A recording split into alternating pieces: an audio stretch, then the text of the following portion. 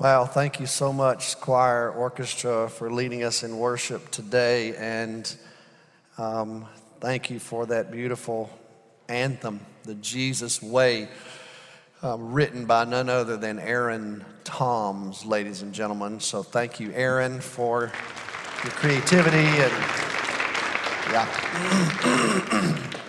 it's beautiful. We really appreciate it. Well, as I have shared with you each week, you know by now our theme here at our church for 2022 is and the implication is we're on a journey of everythinging. That's how it feels to me, at least. And so we have chosen to guide our church through 8 seasons of a liturgical year for us as a church. And it's just how we are wired. It's the rhythm and flow of First Baptist Arlington. It's our liturgy, if you will. And so we've begun the year this winter focusing on our first word, and that is reflect. And so we are spending some time reflecting together. We are studying the 23rd Psalm phrase by phrase, just trying to walk very slowly through it. Many of us have it memorized. Our children are memorizing the 23rd Psalm. Our Bible Quest kids are memorizing the 23rd Psalm. Our preschool families have received a packet of material from Nanette around the 23rd Psalm, and they are studying it as families, preschool families are. I just finished doing the devotionals for children's basketball for Brian. And each week our children in children's basketball, we just started this past week, and they are learning the 23rd Psalm, and all of my devotionals were phrase by phrase, the 23rd Psalm. So we are saturated with this Psalm. And however, we don't want us just to memorize it. We want us to experience it. That's why David wrote it. He wrote it out of his experience in his relationship with God. And it is rich with insight. And so I'm grateful that we have been able to already learn that we have a good shepherd, and all sheep need an owner, a manager, a provider, a personal guide, and that's who our shepherd is. And because we have this good shepherd, we are wanting for nothing, is what David says. Our needs are being met, and God gives us the ability, as he shepherds us, to slay the dragon of more, which drives so many people in our culture. And he's guiding us. His will is both for our sake and for his sake. And so we're experiencing that guiding hand of God. Well, today, I want us to focus on just one little phrase. We'll read the whole psalm, but just one phrase. I've entitled the message today, Refreshed. So look with me at Psalm 23, where David has written, "The Lord is my shepherd, I lack nothing. He makes me lie down in green pastures. He leads me beside quiet waters." And then here's today's phrase, "He refreshes my soul. He guides me along the right paths for his name's sake. Even though I walk through the darkest valley, I will fear no evil, for you're with me. Your rod and your staff, they comfort me. You prepare a table before me in the presence of my enemies. You anoint my head with oil, and my cup overflows. Surely your goodness and love will follow me all the days of my life, and I will dwell in the house of the Lord forever." This morning, I want us to think together about what it means to be refreshed. I want to begin with a portion of a conversation we had on Wednesday here at our church in the pastor's Bible study. As I shared with the folks who were there that day that human beings are complex creatures. And we are comprised of will, mind, body, and soul. You know, when you study the Old and New Testaments and you enter into the field of biblical theology, one of the conversations that biblical theologians have with one another is, what is the nature of humanity? And many times that conversation finds its way to theologians discussing whether human beings are body and soul, or whether human beings are body, spirit, and soul. And so you have those who tend to talk about this dual nature of humanity, those who talk about the tripartite view of humanity. But as I have studied and read the scripture and spent a lot of time thinking about my understanding of humanity, I've been heavily influenced by Dallas Willard, who approaches this thing a little more philosophically and biblically together. He's not really a trained theologian, but he's informed many of us who have been trained in theology. And here's what Willard says. He says, when I look at a human being, he says it just seems to me, and I believe it's consistent with the scripture, that we have a will, we have a mind, we have a body, and we have a soul. And so I have settled on that particular view. And let me just explain it to you real quickly. You remember in Matthew 22, Jesus was asked, what's the greatest commandment? And Jesus said in Matthew 22, verse 37, love the Lord your God with all your heart, with all your soul, and with all your mind. Dianoia is the word mind used there. That word means dia. Anytime you see dia as a prefix in Greek, it means across. It means completely through. And so to love the Lord your God, he says, with all your heart, all your soul, and with dianoia rather. Well, that's the idea of just your full understanding, if you will, just completely all the way across your mind. But in Romans 12, Paul says in verse 1, we're to present our bodies as living sacrifices. He says that's acceptable, that's pleasing to God. Paul then says, don't be conformed to the images of this world, but be transformed by the renewing of your mind. Nous is the Greek word there. It's the same word that's used that Jesus used. Jesus just used a different form of it. And so our bodies, our hearts, our souls, our minds. Let me just talk about that real quick. Let's start with the will. When I say that I believe human beings are comprised of will, mind, body, and soul, what do we mean by will? Well, will is that ability that we all have to say yes and no. In fact, I would equate it biblically with your heart. You know, you and I, when we talk about our hearts, we're usually talking about that soft, kind of touchy-feely part of us, right? If you say to somebody, I love you with all my heart, you're talking about the feelings that you have. The scripture doesn't really view the heart that way per se. It can be used that way, but the heart in the scripture is that decision-making part of you. It's that part of you that allows you to be determinative in your behavior. It's a powerful force in us. You've heard the phrase, by the sheer force of will, somebody could make something happen. Somebody just wills it to happen. It's that part of us that cooperates with God to exercise dominion over creation. It allows us to participate with God. So you can think of it as your heart. As a human being, it is our central core. It's sensitive.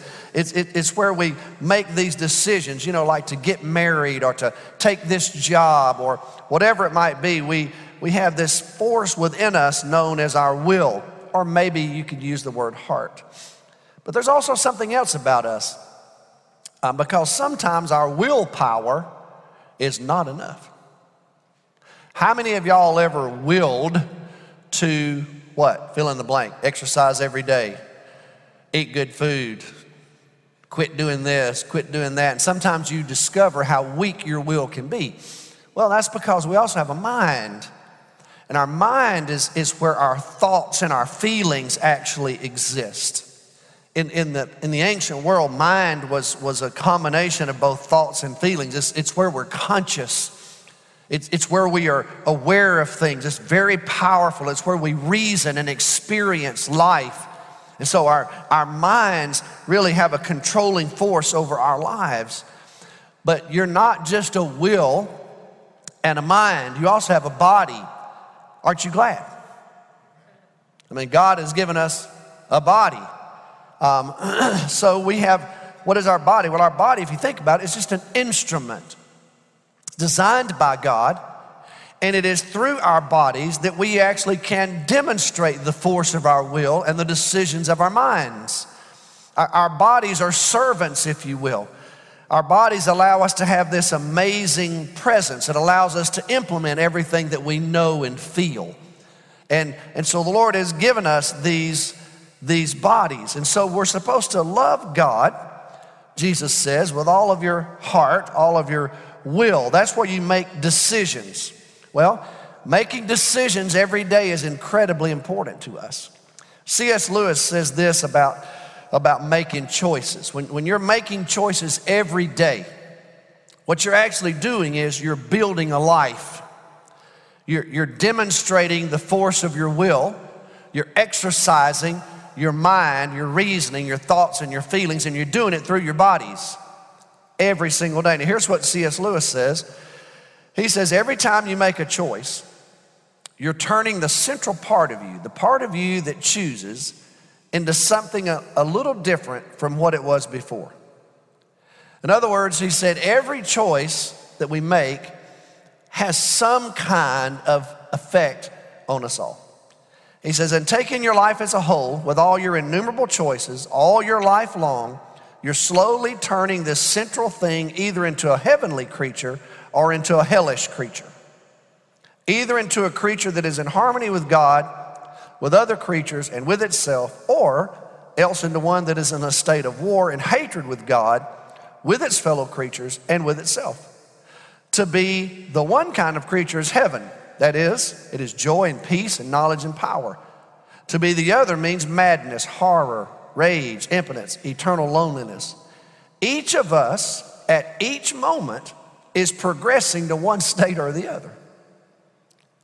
So Lewis is arguing that every day the exercise of your will, he says, is having a profound impact upon you.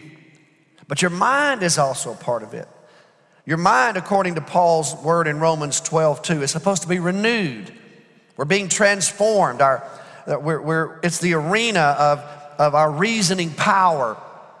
It is our thoughts and our feelings. And then our bodies.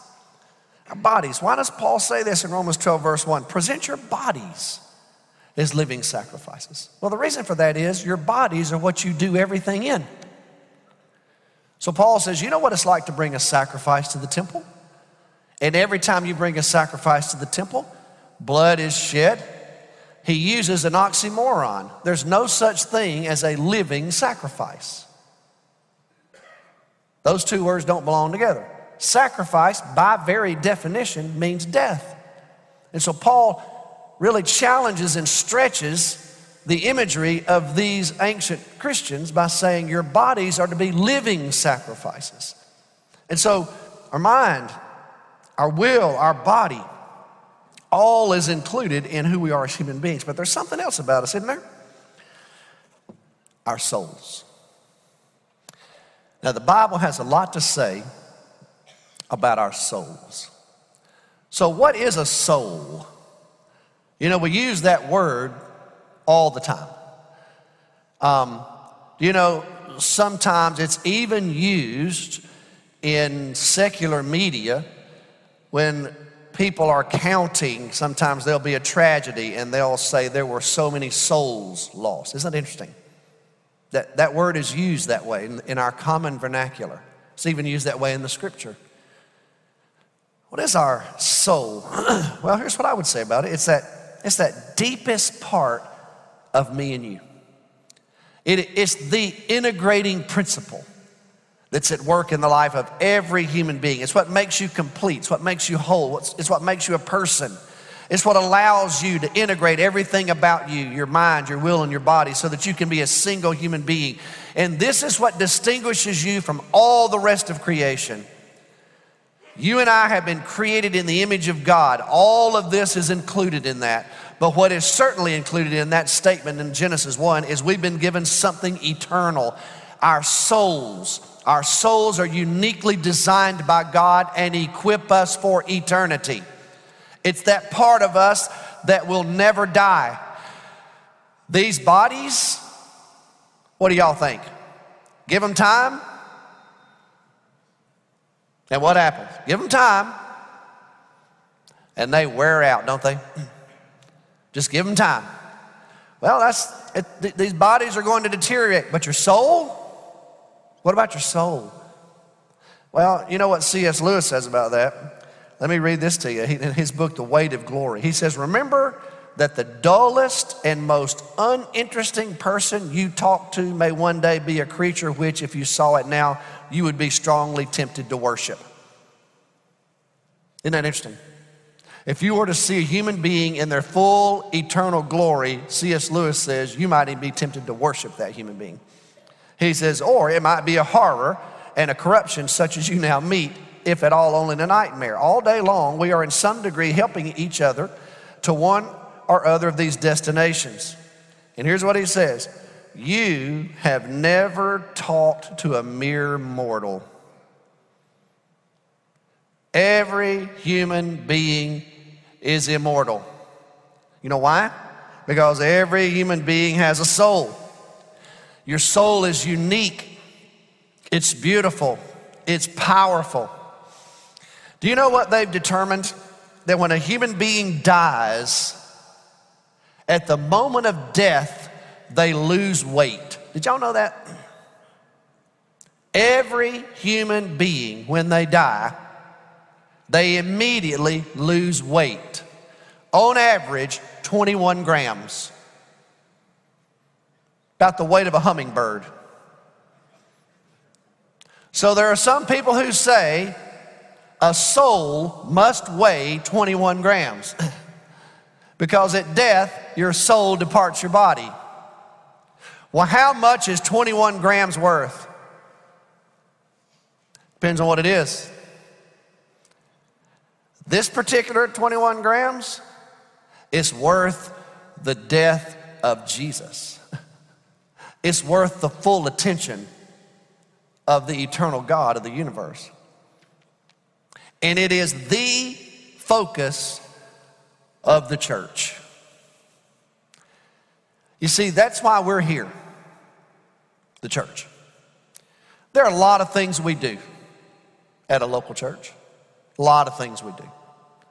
We serve people. We provide programming. We provide events and plan them so people can experience them. We eat together. But at the end of the day, do you know what's really happening? What has our attention? What those of us who have gone into this vocationally believe, at the end of the day, it's all about your soul. That's really why we're here. Our responsibility as shepherds and pastors is to be a soul expert. That's our job. That's what God has called us to. And so that's what this church is all about. There are a lot of great organizations in the world. You can be a part of some awesome things, but the church is unique and distinct from all of them because the church exists to help you have a healthy soul. It's a beautiful thing, that healthy soul is. And so, what we do as a church and churches is we try to take what God's taught us and help all of us have healthy souls. So, what are spiritual practices? Well, they're instruments in God's hands to accomplish His work in our lives. Why do we encourage you to engage in spiritual disciplines and spiritual practices? Because we want to make you feel guilty. That's why. So we can ask you, read your Bible lately? How's your prayer life? Did you have your quiet time today? Because we are there to make you feel guilty. That's a part of my job as a preacher. Is that really it? Why do we encourage you? Because we want you to get better at it? Do we encourage you to fast because we want you to get better at fasting? We want you to be able to fast longer? Do we encourage you to do all these things so you can just get good at them? No. You see, they're tools in God's hands. God takes these disciplines, and while you participate with Him, what's really happening is He's working on your soul. That's what's happening. And it is the most important thing about you. Can you imagine If tomorrow morning every single person in America woke up and paid as much attention to their soul as everything else in their life, can you imagine what a drastic difference Monday morning would be in this country? What if every Christian, just the Christians, paid as much attention to our souls as we do everything else? Can you imagine what a difference that might make? To have a healthy soul, we engage in these spiritual disciplines and practices because God's at work in us. And so we've started this year off encouraging you, walking alongside you in these spiritual disciplines. We've given you these cards that Kurt has written for us. In the first one, Kurt quotes Dallas Willard. And Dallas Willard says this: there's nothing wrong with the church that discipleship will not cure. Making disciples is a matter of pulling people, of drawing them in through who we are and what we say. A disciple is someone who's learning by going through the process of change, he says. That's what's going on. These spiritual disciplines, prayer, Bible reading, Bible study, worship, reflection, silence, fasting, all of those are disciplines. They lead to everyday practices. And here's what I've learned about that, y'all. Our lives are connected and our practices change over time. I just came from a conference at Truett Seminary led by Todd Bolsinger for pastors. About 100 pastors gathered from all over America for a couple of days to pray together and love each other and worship together and learn together. And Todd led us. Todd's been here. He wrote Canoeing the Mountains, y'all remember? And so he's written a new book called Tempered Resilience. And that was the focus of this conference. And he talked to us about how his spiritual practices have changed over time.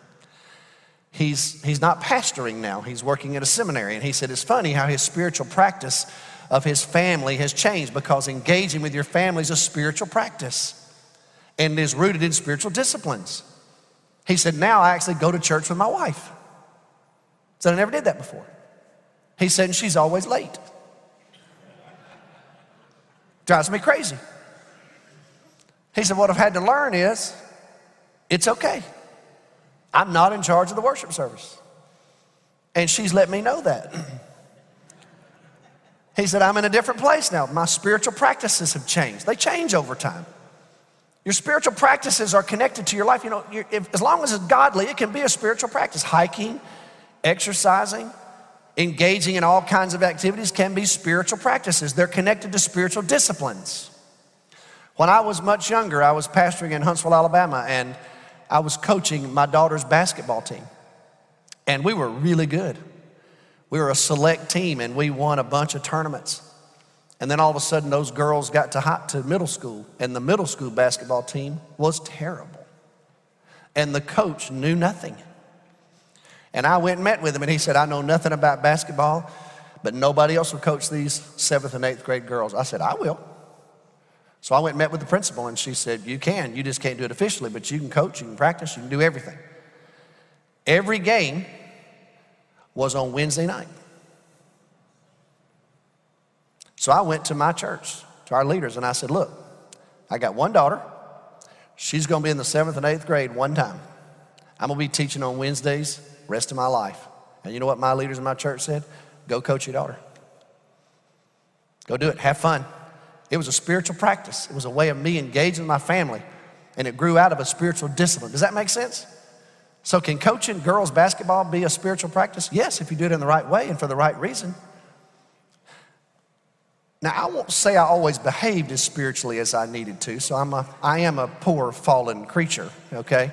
But the point is, what's happening? God is shaping you. He's working within you. That's his work. That's soul work. And what God's doing is he's trying to strengthen you and build your resolve. You know, you don't practice free throws just to get good at practicing free throws. Why do you practice free throws if you're a basketball player? So if you get fouled in the game, you can shoot free throws, right? You do it because it builds something. It strengthens you for the moment when you find yourself. And that's the way spiritual disciplines are, and spiritual practices, they are there to equip you and strengthen you for the moment that you've got to live in, not to just get better at them. That's not the point. We don't go around bragging. I'm really good at having a quiet time. How's your quiet time going? I'm really good at it. I have it every day. Do you have it every day? I could show you how to do a quiet time. I'm really good at being a person who does a quiet time. Well, you just saying that to me shows me it's having zero effect in your life. The very reason you have it is for you to become more like Jesus, not to get good at it. Are y'all with me? Spiritual practices, spiritual disciplines are there so that God can do something. Now, with that said, what does it mean when David says he refreshes? Notice what does God refresh? He refreshes our souls. Thank you, Trey. Our souls, right? Well, our soul is that deepest part of us. And God offers redemption and refreshment to us as he performs soul work. John Ortberg is the one who said, souls don't go away, they go awry. And right now you live in a culture filled by awry souls, unhealthy souls, disengaged souls. That's one of the reasons there's so much misery and loneliness and discouragement and brokenness, because souls are not healthy. That integrating principle is not working. Souls have gone awry. What is God's answer? Redemption. That's what God's answer is. What does God do? He redeems us, and his redeeming work is in our souls. What is salvation? Salvation is the salvation of our souls. It is the cleansing, the forgiveness, the healing of our souls. It's in our souls where we're redeemed and reclaimed and restored. It's like being born again, Jesus said. It's a resurrection, if you will. And so our souls is where the redeeming work of God takes place. It's where God's thumbprint is felt. It's that the image of God that needs to be reclaimed by God. It's what's separated from God because of our sin. It's what's been marred because of our brokenness. And God's answer is to redeem our souls. And so that's what salvation is. So there may be some of you listening to me today that's what you need. Your soul can't be refreshed until it's redeemed first. And you find that in Christ. But then for us as Christians, what about us? What about those of us who our souls have been redeemed? Maybe they've been redeemed a long time. Well, here's what I've learned, y'all. I've learned that life is a full contact sport. It's a demanding journey. You know, life is hard. And some of you right now, you got some dents in your fender, don't you? It's hard. It's demanding. Philip Keller, who wrote this little book, A Shepherd Looks in the 23rd Psalm, he said sometimes as a shepherd, he would miss one of his sheep, or he would hear a sheep making this strange noise, and he would go searching. And sometimes he said he would find a sheep in what's called, to shepherds, a cast position. In other words, just lying on its back. And the challenging thing is when a sheep finds itself completely on its back, it can't right itself. It doesn't have the equilibrium and the strength. And so unfortunately, cast sheep die.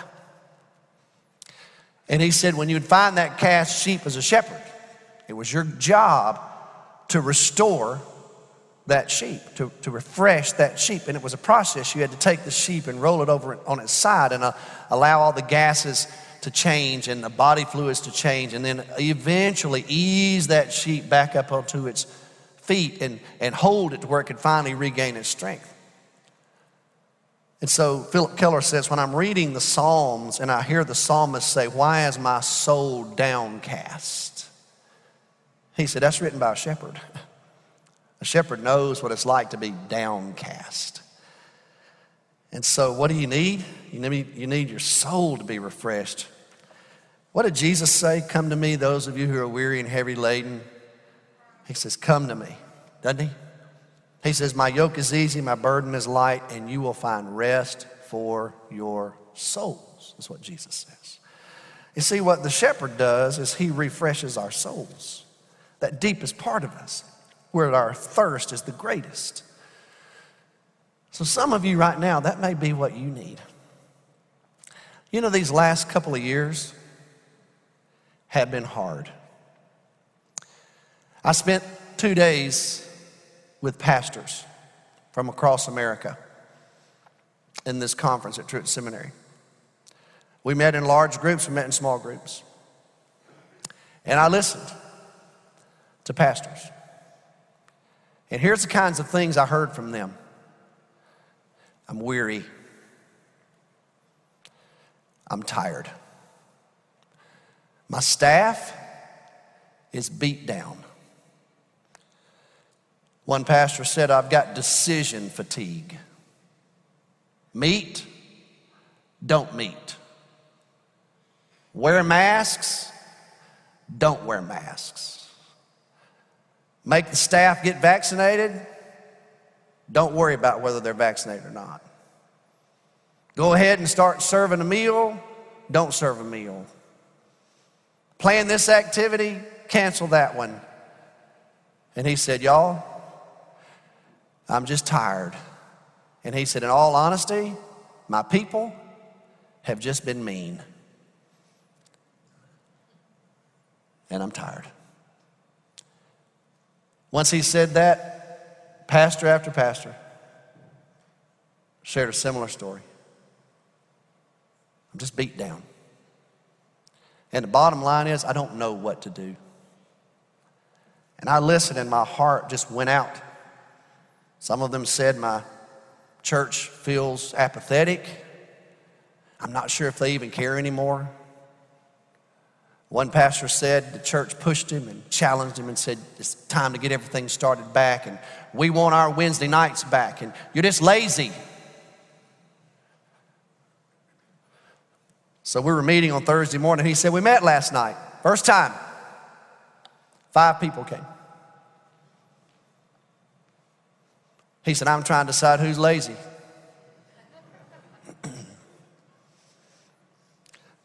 My culture is angry, quick-tempered, quick-triggered, politically divided. It's challenging. One Sunday morning, I stood in this pulpit and I asked 2 questions. Is it possible to be a Democrat and a Christian? Is it possible to be a Republican and a Christian? A couple of families left the church over it. Didn't like my tone. What do we need, y'all? What do we need? You know what I think we need? Our souls to be refreshed. That's what I think we need. Our souls to be refreshed.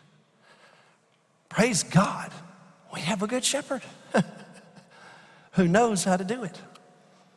Do you need it this morning? I sat in a room full of men this last couple of days. That's what we prayed for. Prayed over many of them. Lord, refresh the soul of my brother. Lift him up. He's downcast in his spirit. Give him strength to carry on. You know, maybe you know the story of the nuclear submarine Thresher. Heavy steel armor. It was a deep diving submarine that could withstand the pressure of the ocean. On a test run in 1963, however, the Thresher's nuclear engine failed. And as it was circling beneath another submarine on a test run, it began to sink. And eventually it fell all the way to the floor of the ocean, and the pressure became immense. The heavy steel bulkheads buckled. The Thresher was crushed with 129 people inside who died. The Navy sought to investigate, and naturally they had to try to find a research craft that was stronger than submarines. It was 1963. It was a challenging time, and finally they were able to concoct this machine that was shaped like a steel ball. It was lowered into the ocean on a cable. They finally found the Thresher 8,400 feet down. And it was crushed like an eggshell. The pressure at that depth is 3,600 pounds per square inch. It just couldn't withstand the force. Here's what's interesting though.